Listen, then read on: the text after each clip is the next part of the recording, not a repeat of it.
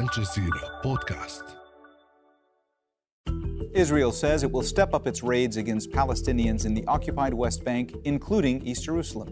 Israeli forces have killed dozens of Palestinians this year, but is diplomacy enough? What needs to be done to stop the bloodshed?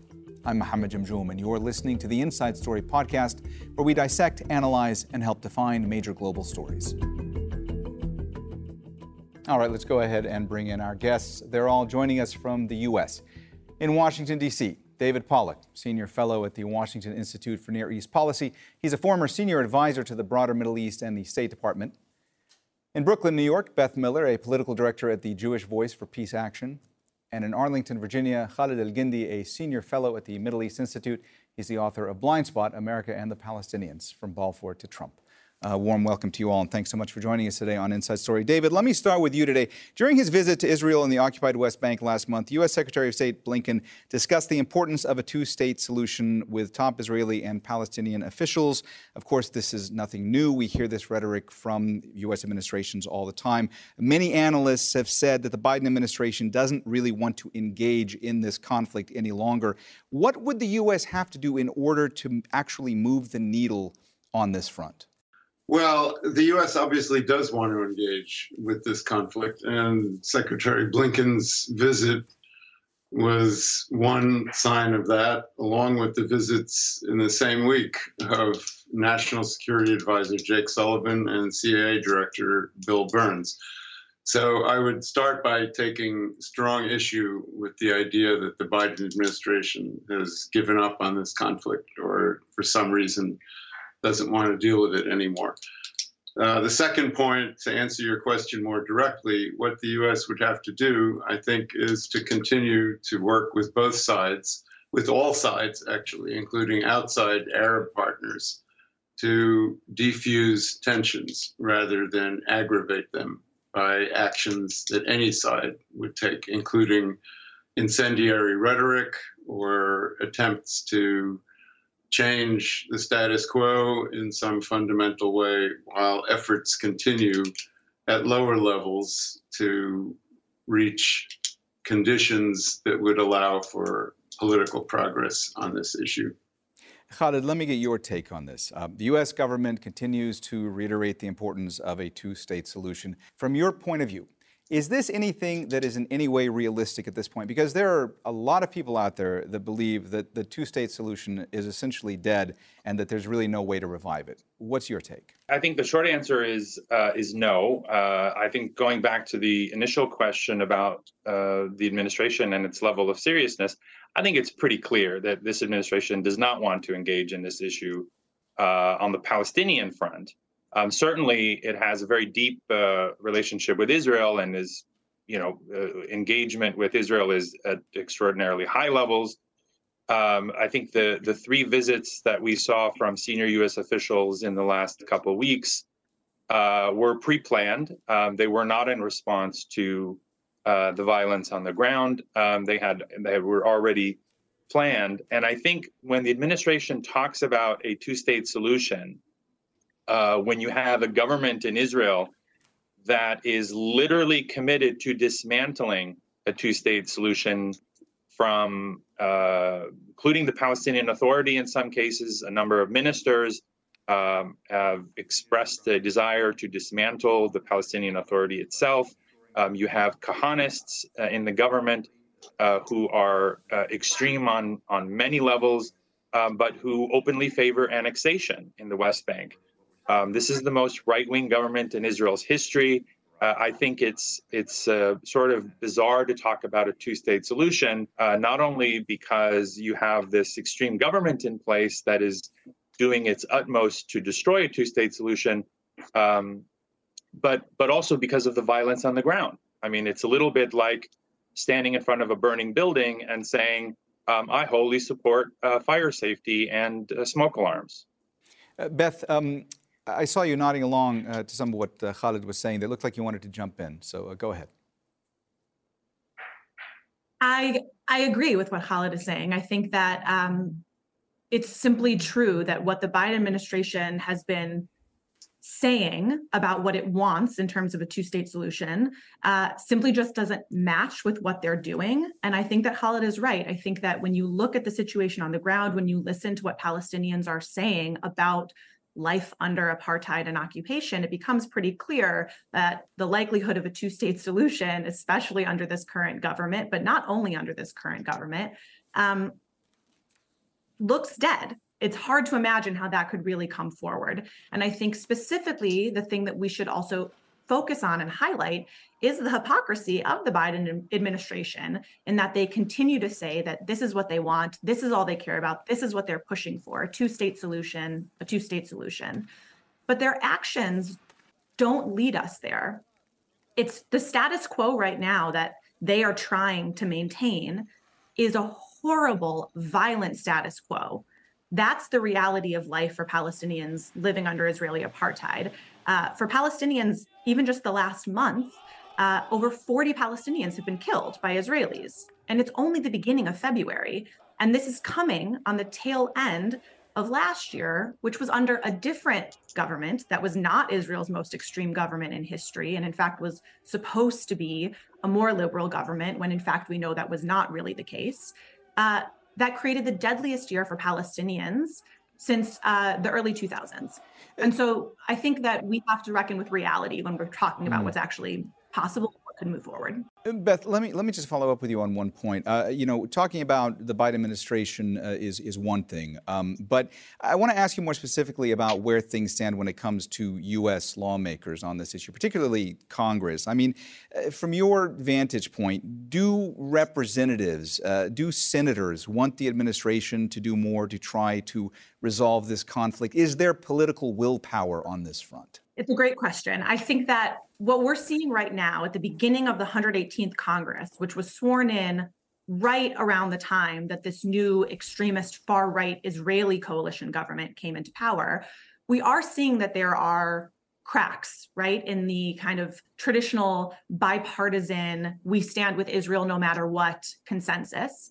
And you see some senators like Senator Van Hollen, or you see members of the House who are speaking out more and more and starting to say that they are deeply concerned by the actions of the Israeli government.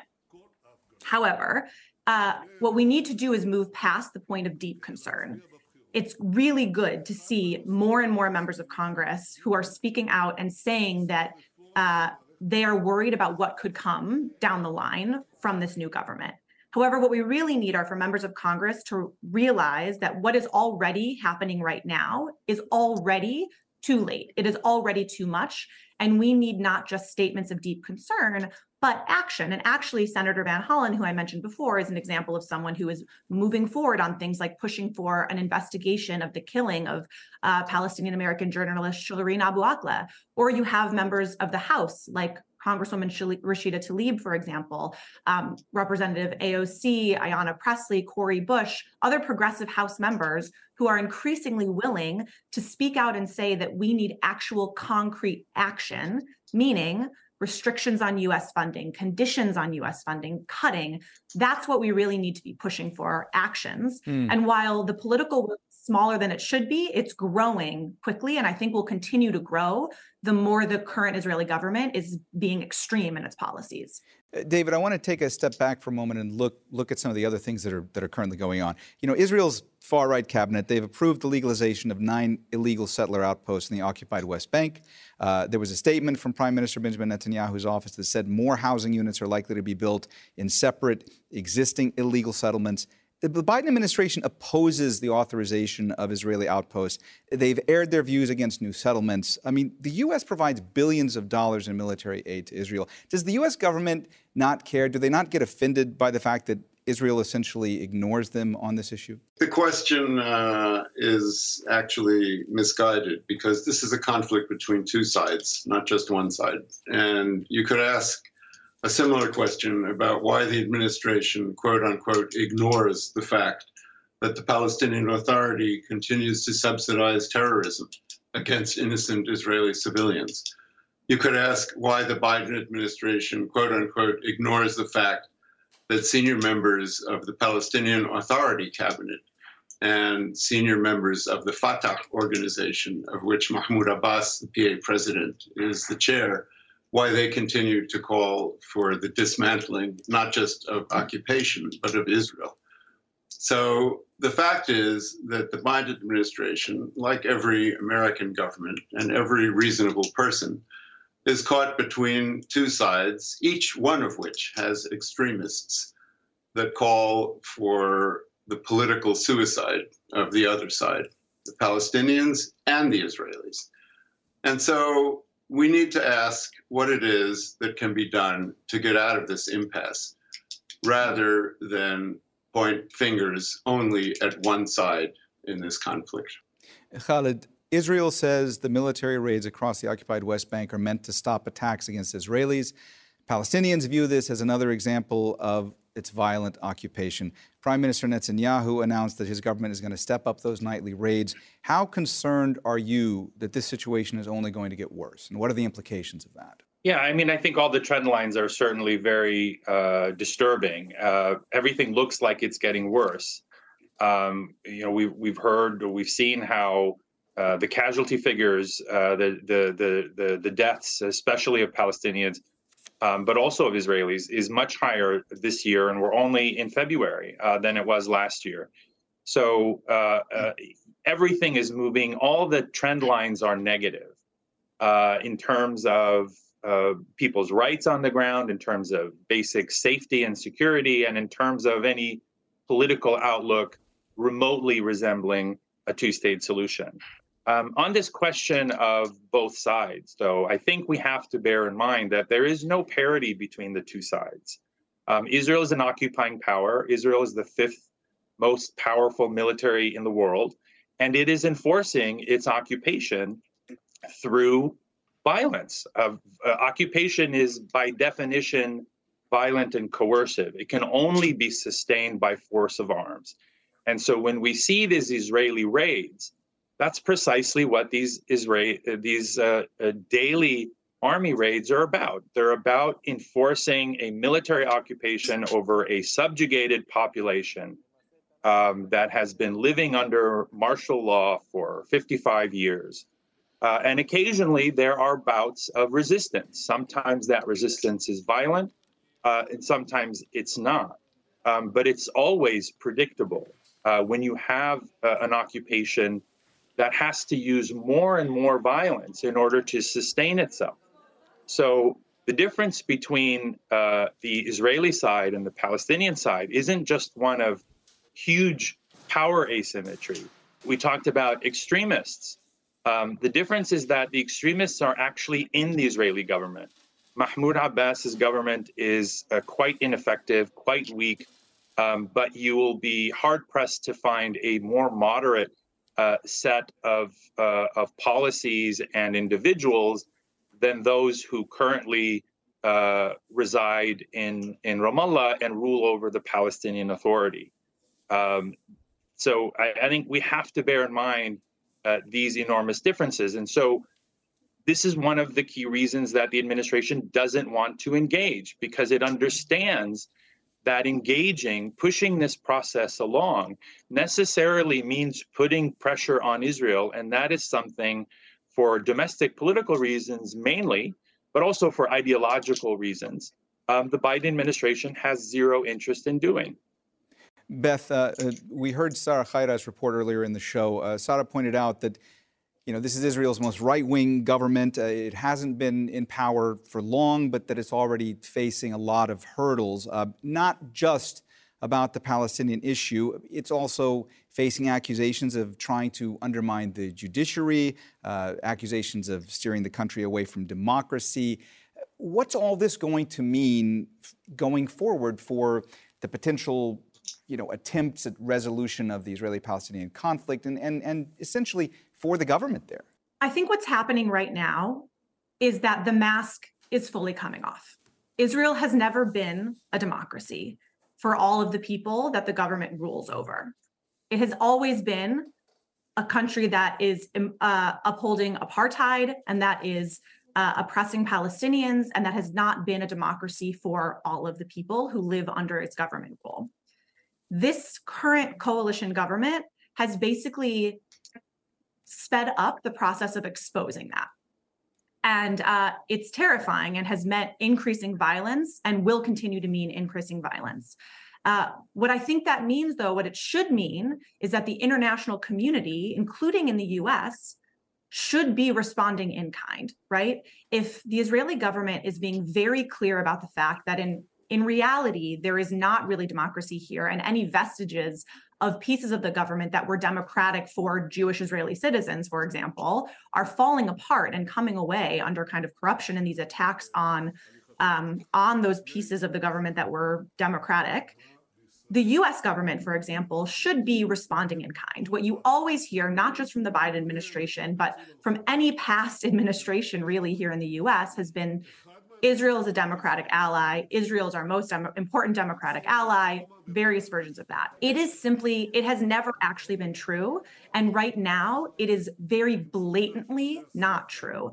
And so if this government continues down this path, this is the thing that when Secretary Blinken visited Israel, this was the only thing he really wanted to talk about. He wanted to talk about judiciary reforms, concerns basically that if Israel looked undemocratic, it would make it very difficult for the Biden administration to keep supporting it. It seems pretty clear to anyone paying attention that this government doesn't really care about that. And so if they continue down this path where they are increasingly exposing themselves and increasingly taking off the mask and showing that Israel is just a violent apartheid regime, in fact, and not a democratic ally, then what should be happening is that countries should respond in kind. The Biden administration should respond to Israel as it would to a country that is undemocratic and violently oppressing the people who live under its rule. And that should mean using the pieces of leverage that it has that matter most. For example, the $3.8 billion in military funding that we send to that country every single year.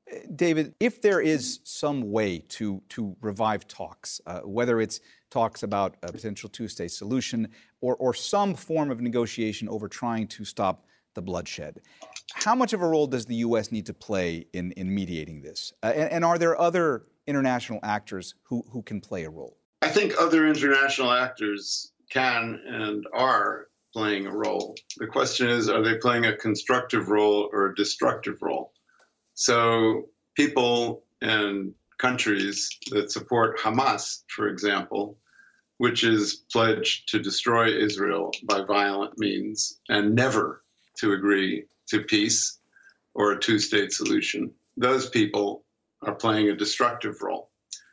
People who support negotiations between the two parties, and I find it ironic that someone who claims to represent an organization calling for peace and justice would only accuse one side of a conflict of any problems or violations or issues.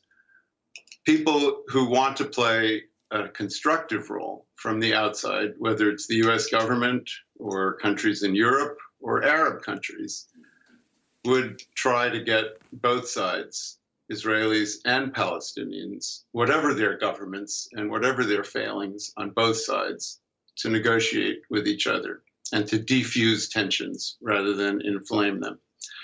So you do see some Arab governments playing that role in certain aspects of the conflict, so that Egypt, for example, has played a very important role in trying to restrain Hamas from firing missiles and rockets at innocent Israeli civilians on the other side of the border. Jordan has played a constructive role in trying to point out that actually the status quo on the Temple Mount, where Jordan is actively involved, is being maintained by both sides so far, and to warn against any attempts to infringe upon that and inflame tensions. And that's the kind of role that I think I would be looking for, rather than people who hurl accusations at only one side or the other and think that somehow that is going to help resolve the conflict. Beth, looked to me like you wanted to respond, so I'm going to give you a chance to do so right now. I think what we just heard is an incredibly oversimplistic idea of what peace actually entails and how we actually get to peace. Peace and justice go hand in hand. And these ideas of how we move forward cannot mean that you are simply erasing power dynamics entirely. That is not actually how things move forward or how we reach a just, sustainable future in which all people are living in equality and in justice. We cannot, Khaled mentioned this early, there are power differentials at play here. You cannot simply say there are two sides, there are many sides, and they all need to come together and talk. We've tried that before, and it led us to where we are now. The truth is there is one government that holds all of the power, and that is the Israeli government, and they are ruling over and oppressing Palestinians. And so I think it's important that we note that the accusations that are being hurled, for example, the idea that Israel is an apartheid government, are things that the overwhelming majority of the international human rights community are saying. This is not just some people here or there, or some countries here or there. There are Human Rights Watch, Amnesty International, the United Nations. This is something that has been looked into, proven, investigated, not to mention the fact that Israeli human rights organizations are saying it about their own government, and Palestinians who have been living under it for decades are saying it as well.